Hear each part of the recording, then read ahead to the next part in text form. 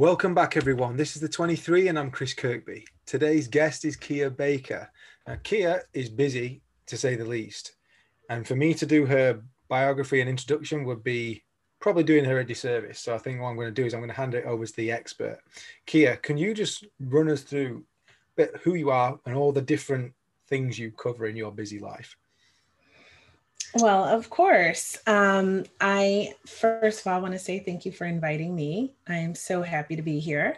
And I am a success coach at London Real Academy, as you know, where we met, as well as I have a couple of shows of my own, which is the Female Veterans Podcast, which I created since I'm a Navy veteran. And I share female veteran stories, their true stories in their own voice, and good or bad, we share the truth, as well as Hot Topics Live, which is a live stream show that I do because I like to explore positive messages and how people connect and improve their mindset in their life and share that with everyone. So I do that with a co-host every Wednesday and Thursday. And I'm on the board of directors of a not-for-profit called Hope for Veterans, which helps female veterans in the Florida region, which is where I used to live. And I work with other not-for-profits to help both male and female veterans with workshops and housing and getting them off the street. I'm a mom and I'm just also working with the Veterans Channel to create programming for female veterans as well. Okay, so I mean, among all those various things you do, there's a very strong theme running through there. Of being a female veteran. So when you were, what did you do in the Navy, Kia? I was what we call a hospital corpsman. So I was trained to be sort of like a medic. Most people are more familiar with that term. And what I actually did was I worked in the medical records department for the first probably year and a half. I was on active duty. And then for the remainder of the time, I worked in the pharmacy doing a job equivalent to that of a pharmacist. Okay. And so from your time in service in the Navy, what was it that was really driving you to help and work with veterans when you left active duty? Well, actually, when I left active duty, I wanted to put my military life behind me in a way. I found it difficult to get hired within the corporate world with a veteran information on my resume. So all my military training, all of that mattered very little. And in fact, actually kept me from moving forward. So I had to remove it there for a while, unfortunately. And it was like through a series of events that landed me in sort of a bad situation. And my friends were there to support me, many of those who are veterans. And so when I got back up on my feet again, I sort of started coming across other veterans who didn't know as much as I knew about the services that we were and benefits that we were entitled to. So I started to just sort of help them. And it wasn't anything I intended to do. It just kept happening. And me being the person that I am, I would just help people and sort of give them the information that I had. And that sort of built over a 20-year period. I mean, it could be as simple as reminding a vet to take their meds, keeping in touch with them, checking on them if I know that they're having a hard time. It was nothing planned or even organized. It was really grassroots, if you will. And then one day I thought, I saw an article about two, actually. The one was about the rise of female veteran suicides. And the other one was about the rise of female veteran homelessness. And I thought, oh my God, I have to do something. I have to start speaking out, and I have to start drawing attention to these issues to help my veteran sisters. And that's kind of how it all began. I have a business mentor who suggested that we go and feed some homeless female veterans in Los Angeles. where we were at the time. And when we spoke to the outreach coordinator at the vet center there to try to find out where we could go to deliver food, she said, if you really want to help female veterans, then you need to give them a voice, because the perception of the female veteran, the veteran itself, is largely male.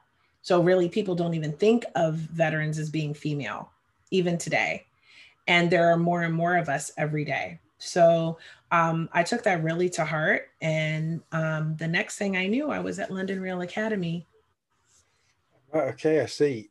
And for me, I was just thinking, going back to what you said about the experience as a veteran holding you back in the corporate world. I mean, and I know the corporate world well, and I know that it can be a rough place at times. And did you ever discover what it was about that level of training and expertise that was deterring people from giving you employment or letting you progress, or have you had to figure that out yourself? Well, I think it was a combination of either being perceived to be overqualified for the position that I was applying for, or that veterans have sort of a bad rep from the NOM era veterans. For example, PTSD issues. Right. People didn't understand the female veteran. What does that even mean? Right? Like, how is she going to be? How is she going to behave? Like, what is her mindset going to be like? Or, if they had an experience with a veteran that wasn't a good one, it would be, so this woman's going to be even worse, right? You're going to add, this guy was unmanageable and, quote unquote crazy. And she is, then you add her being a woman on top of it, and it's going to be a mess. So I think that was part of that old school way of thinking. And then in addition, I think it had a lot to do with people just not understanding the value that a veteran brings to the table at the time, and just being, partially sort of like affirmative action in a way, sort of not appreciating the fact that they're required to hire a veteran. So maybe they want to hire a friend or someone else, but maybe their corporation required them to have so many veterans on staff. So they felt obligated to do it, and they didn't really want to put a veteran in that role. Maybe they had previously selected a poor candidate, and then they just soured them on it. So there were a lot of factors at play here as to why at the time being a veteran was not a desirable quality for a lot of corporations. And then that changed after 9/11 though. Okay.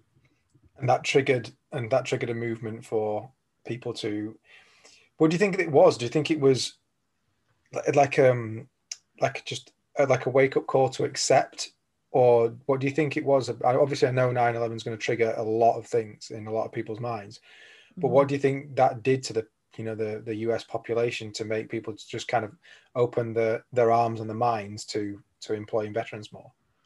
So in my opinion, there was a massive push to support our troops because of what happened, right? They didn't want what happened to our Vietnam veterans to happen again. I think as part of it, as you well know, when they came back, they were really mistreated and disregarded. In fact, a lot of the benefits that we enjoy today come from our Vietnam veteran brothers and sisters fighting for them, for us.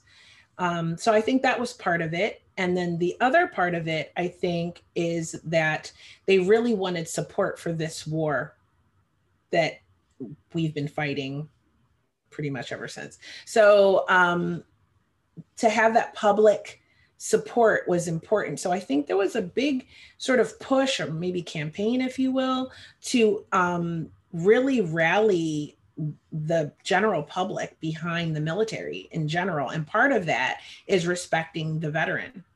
Yep. Okay. And so talk to me about being a success coach.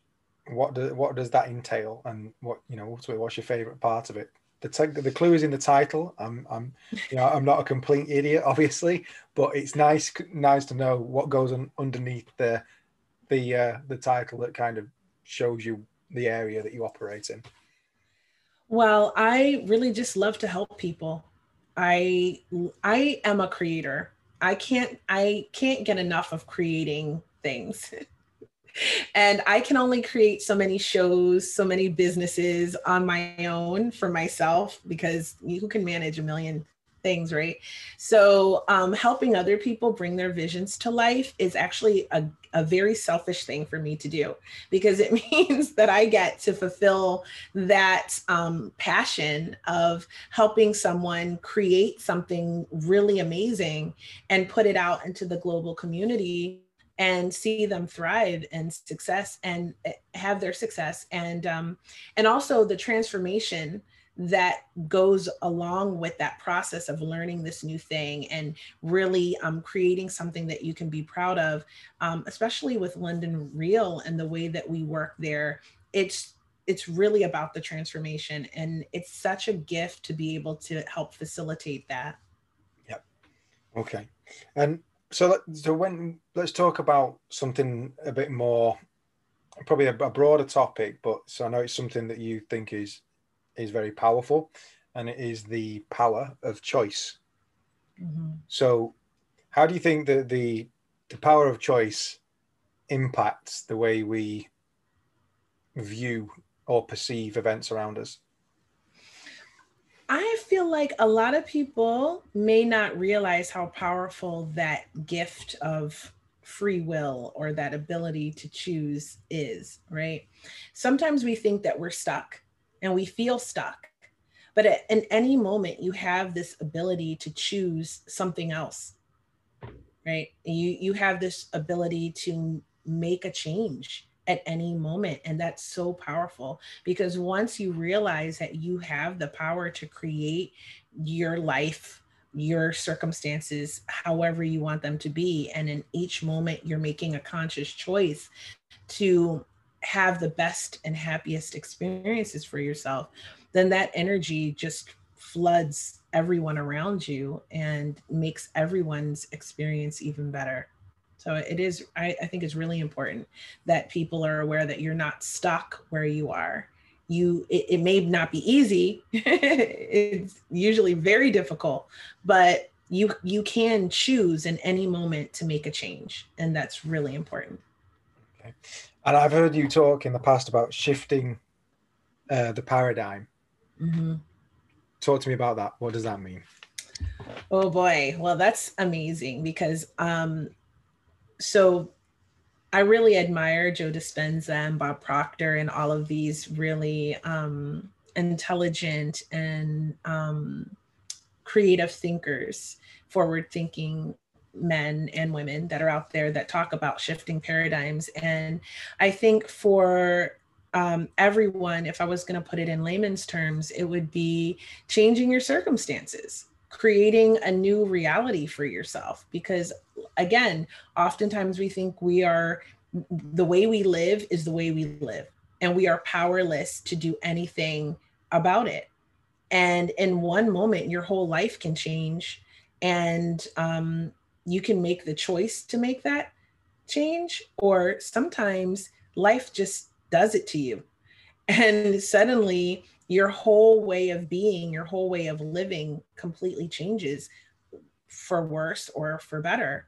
It's what you make of it. And I think if you are aware that if you are unhappy in your circumstances, you can take action to change them and create a much better life experience for yourself. Yeah, absolutely. And it's interesting you say your life can change in a moment. And what do you think a person needs to do in order to create that moment? Well, it's awareness. It's really being honest with yourself as to where you are and what you want, right? It's that sometimes it happens to you, and when I say that, it happens to you, but it's really happening for you, because it shakes up your way of being, and gets you out of your comfort zone and helps you start moving towards a different way of being. Because, like they say, nothing ever grows in a comfort zone. So I think that it's really it's really important to be aware of what it is that you want to experience and you want to do, and then put the action towards it. Okay. And then, I mean, just I'm playing devil's advocate. You know, there'll be people out there listening, and they'll be thinking, yeah, but there's that I've got things buried in my subconscious, and they impact how I think, and it's not, you know, it's not my fault. You know, I've got a troubled past, or I've got this particular thing that I can't quite shake off. So, what would you say to that in terms of how you approach a person that might have a subconscious weight around the neck, if you like to use that phrase?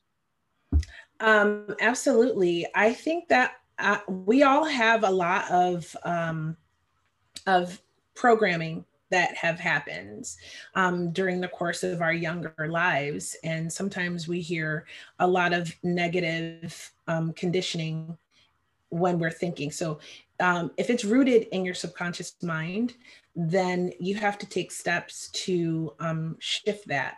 Because when your subconscious mind is running your life, if meaning you're not consciously in the driver's seat and you have those old narratives running your life, yeah, you will be stuck in a circumstance until you become aware.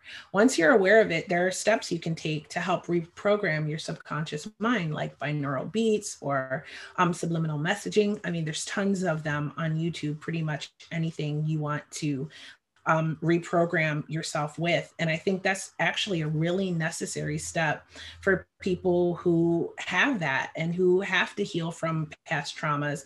I myself am a child abuse survivor. So obviously that's not an ideal situation. I grew up very, very poor and had to overcome that situation as well. So of course, there were times in my life where there were things that needed to be healed, but first you have to be aware of it. You have to take a look at yourself and go, okay, yeah, I had this that happened to me. And obviously there are things that need to be healed stemming from that in order for me to be able to move forward. And also to recognize the symptoms of that. For example, if you have something like childhood PTSD from a difficult or traumatic upbringing, there's going to be things that you need to heal and work through, like procrastination. That's a symptom that people don't often equate to the fact that they suffered dysfunction in their youth, and they don't understand why, that there's things that they actually want to do in life, but they can't seem to move in that direction. But that's something that can be healed. It's just a lot of wanting to do the work, acknowledging that these bad things happened, taking what you can learn from it, and then really being willing to do the work on yourself to move forward. And part of that work is actually reprogramming your subconscious mind. Yeah, I totally get where you're coming from. And there's, you know, and not to push for information or anything like that, Kia. It's completely your choice what you choose to share and not share. It's not that type of podcast. I'm just curious to know if you're comfortable sharing anything about the situation you faced as a child. The only reason I pose that question to you is because sometimes I think these harsh examples of life, and then this glowing example of a person in front of us now, you know, they are great examples for people that maybe just need that beacon of hope at times. So that's the only reason I asked. But again, it's your story to share, not mine. Chris, let me tell you, I'm an open book. Okay, you can find all of my information on Hot Topics Live. I am forever putting things out there that people think sometimes I shouldn't say. But I say this because you never know who's going through what you went through. And you never know who your story might inspire into a better life experience. And that's what I'm about. So I'm happy to tell you that I grew up with two mentally ill people. And my mother was, bless her soul, she had a very abusive, damaged upbringing and was unable to break the cycle.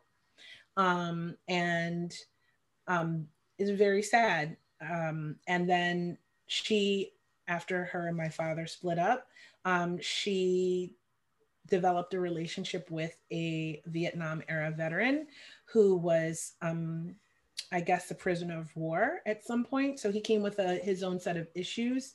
Not to mention, he was probably not the best person to begin with. So it was like really complicated. He was incredibly abusive. And the way I sort of escaped that situation was because I was considered, I don't know, quote unquote, gifted when I was a child. And I started reading very early. And by the time I started reading at 3, and by the time I was 6, I was reading at an adult level. My comprehension was quite accelerated as well. And I won an academics medal, which allowed me to be accepted to a private school. And then I passed their IQ testing and was actually enrolled in the Milton Hershey School, which owns the Hershey Chocolate Company at this time. And I was given sort of a way out of the city. And so I sort of had a duality in my upbringing of being from Philadelphia. West Philly actually is kind of a little bit of a rough place. Where I lived wasn't terrible, but it wasn't, posh. And, but we ourselves were very poor. So there were times, for example, we didn't have any furniture or heat or a lot of food or things like that. But our house looked nice on the outside. So you wouldn't know that from the outside. But on the inside, there was a lot of things that probably shouldn't have happened. When my mother met this man, I was actually in an orphanage. So when I was 3 years old, my brother, sister, and I were sent to an orphanage for a few years while my mom got herself together after my parents split up. So I had that experience as well of being in a group home at a very early age. And then when I got back, my mom had a new boyfriend who was very abusive to her children. And they had a very enmeshed and unhealthy relationship dynamic. And it went on for a really long time. So my escape was actually going to private school because I was there most of the time. I was only back at home on holidays and summer break. So that actually allowed me to have different goals. Straight from there, I went to the military. And I just continued on my path of sort of not looking back really and moving forward. But it was a difficult time, to say the least. There was a lot of mental, emotional, and physical abuse that took place.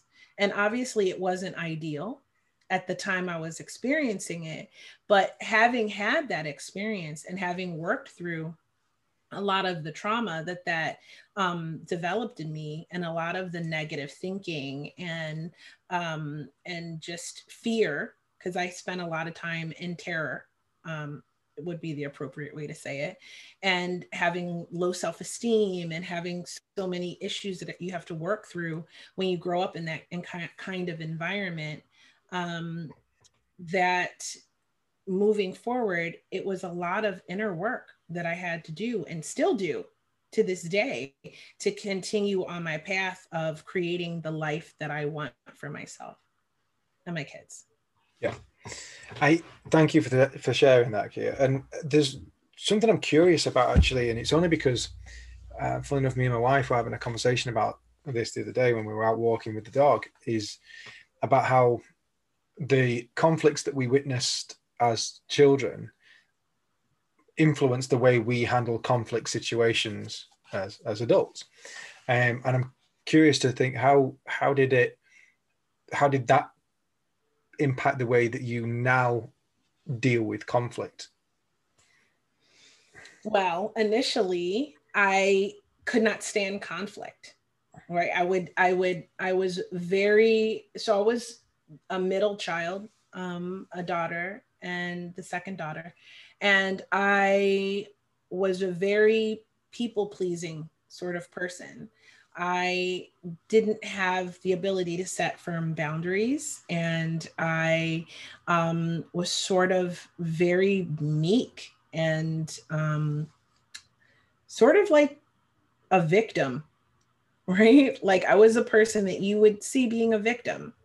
And that had to change. I had to outgrow that stuff. I had to do the work to make those changes within myself. And that's part of it. And also in relationships, my mother was very distrustful of men. So it sort of instills in you this and then also I was seeing that she was raped, but it was with the men she chose, right? So it was kind of like an unlearning process that had to go on in order for me to really look at how I form attachments to people, because that's what it comes down to, right? When you witnessing these kinds of relationships and conflicts within the home and things like that, it gives you inner child wounds, and these inner child wounds affect how you form friendships and relationships with people and romantic partnerships. And so I think it's really about recognizing what your core wounds are and being able to work through the process of healing them and recognize how you are attaching in relationships, and then move through that to become more healthy in that. Yeah, I think some really, really, really good insights there, and I hope that people can take a lot from that, because listening to you articulate it, you know, I can see how that's going to make sense to a lot of people. And even as you were speaking, I was thinking, yeah, no, I know what my, yeah, I remember what that wounding is about. Yeah, and then all of a sudden you're thinking, oh, there's a few there. Actually, I didn't realize they were there.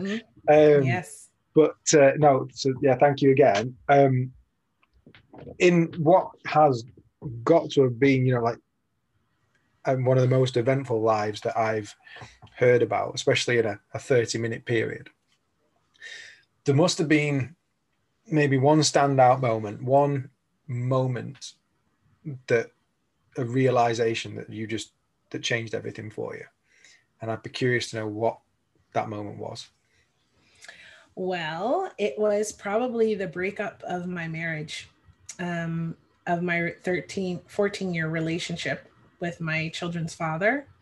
And it wasn't exactly a long process of this relationship ending. It was sudden. It was like one day I thought I was happy. I was a stay-home mom. I had this, my kids, and I was taking care of my house and my husband, and that was my priority. And then the next day I was like, I've got to end this marriage. What am I going to do? I don't have a job.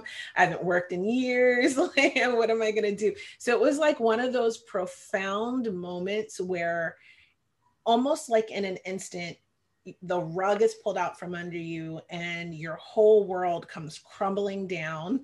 Is the best way I can really explain it. And I spent a week in bed. And and that's what I tend to do when I get really upset. I just go in my bed and I sort of think. And about 3 days in of like crying and carrying on as you would expect, I was like, I have got to figure my life out because I have 2 kids and I can't stay in this marriage. I really can't stay in it. So I mean this is a well documented story. Probably I tell it in every interview. I turned on YouTube and I said in my remote motivation. And so the first thing that came up was this web show called Impact Theory. And I just clicked on the first, I didn't even care. Like I just clicked on the first thing, and it happened to be a podcaster named Jordan Harbinger. And he was talking about the end of his first podcast, The Art of Charm, and how he had to start everything from scratch over again. And his business partner and him had split ways. And after 10 years, and I thought, well, a business is a lot like a marriage. And if he can start over his business after such a long period of time, after a decade, I can start over too. And that was the first thing. And then I saw a thumbnail, and it was Joe Dispenza, who I loved in What the Bleep Down the Rabbit Hole in those series. And so I said, let me see what he was talking about. And he was talking about shifting your paradigm. And so I thought to myself, you know what? I'm going to do that. I'm going to change my entire life. I don't know how I'm going to do it, but I know that it starts with a mindset and the willingness to think it, to visualize it, and then to put action behind it. Those three things, I knew that's all it took to change my entire reality. And I was determined at that moment that that's what I was going to do. And that's exactly what I did. Excellent. And what do you think? I know that you just mentioned people that inspire you, like just then with Joe Dispenza, but also previously with Bob Proctor. I'm curious to understand maybe the best piece of advice you've ever been given by a mentor or a friend or anybody really, but a piece of advice you've gone, that'll stay with me for a long, long time. There's so many, so it's really hard to pick because I love a lot of incredible people like Bruce Lipton and Greg Braden and all of these people. But I think probably there were two, actually. My business mentor on that fateful trip to LA telling me, I've never heard you speak about anything the way you speak about female veterans. She's like, you're so passionate about that. You should do work with female veterans. That was probably one of the best pieces of advice I ever got. The second one came from Brian Rose, actually. The first call I had with him, there was just a few of us on a call with him the day before the first course I took with him was Speak to Inspire. And I wanted to hone my speaking skills. Hadn't done any speeches since college, and I wanted to improve. So I had this call with him, and I remember him telling me, you speak like you're not important. You need to slow down when you speak. You speak too fast. He said, do you think that President Obama speaks slowly because he has any fears that people will walk away from him when he speaks, right? He doesn't have those fears. So he speaks as slow as he wants. He takes his time. He's like, you speak too quickly. And that shows people that you don't think you're important. And I was like, did I just get read? Like I felt so dragged. Like I didn't know. I didn't even realize that about myself. I was completely unaware, right? And that people would perceive me that way. I spent a lot of time in Chicago, and we tend to talk really quickly to each other. And I just was blown away by that. And it probably was the best advice I ever got because I started slowing down my speech and taking my time. It's interesting. I once got a piece of advice from a director when I was acting, and he said, status moves slowly. And I was like, gotcha. So I'm like basically moving like a turtle around for the rest of they're like, okay, not that slow, keep moving. but I totally get where you're coming from. It makes total sense.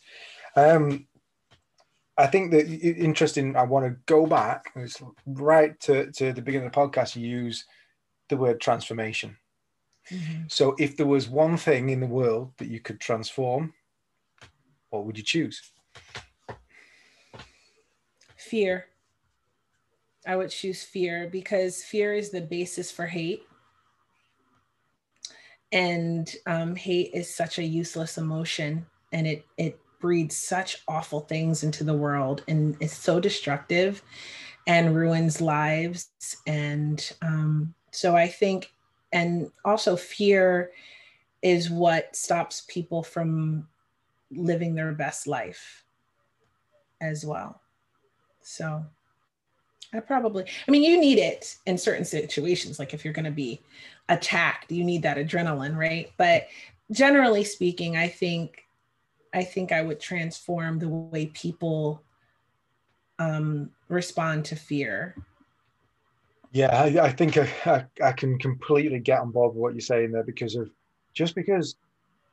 like you say, you need fear at certain times. It's fight or flight it's a mechanism we've needed in the past for good reason, but it's our lack of cognitive ability to interpret fear and either use or discard. It has this horrible habit of almost like if you're in a car, it's got a horrible habit of taking the wheel, and you never asked it to, but it just does it. And the next you're thinking, just done something or said something, and that was brain literally shrunk to the size of a pea for that one moment because I was scared, said something stupid, did something stupid, now I'm regretting it. Lovely.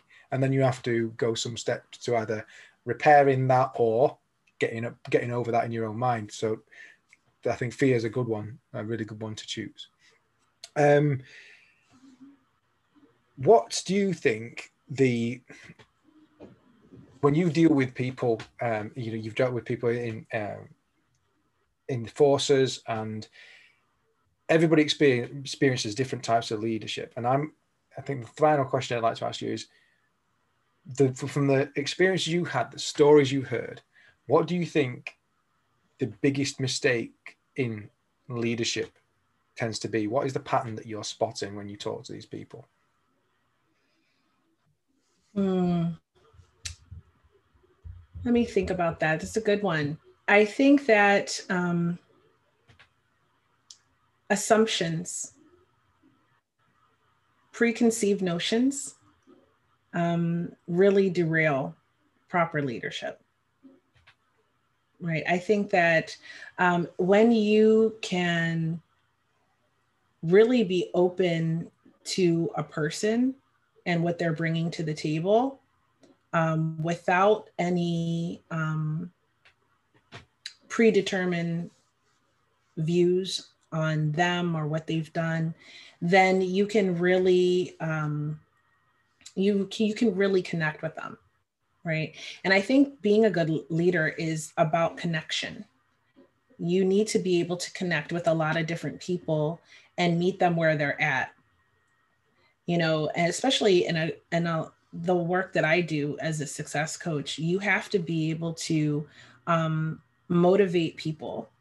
And if you can't connect with them, you can't really help them to move forward, right? So if you have any sort of preconceived notions about a person, who they're going to be, what they're going to do, you then limit yourself in the way that you will connect with them, even subconsciously.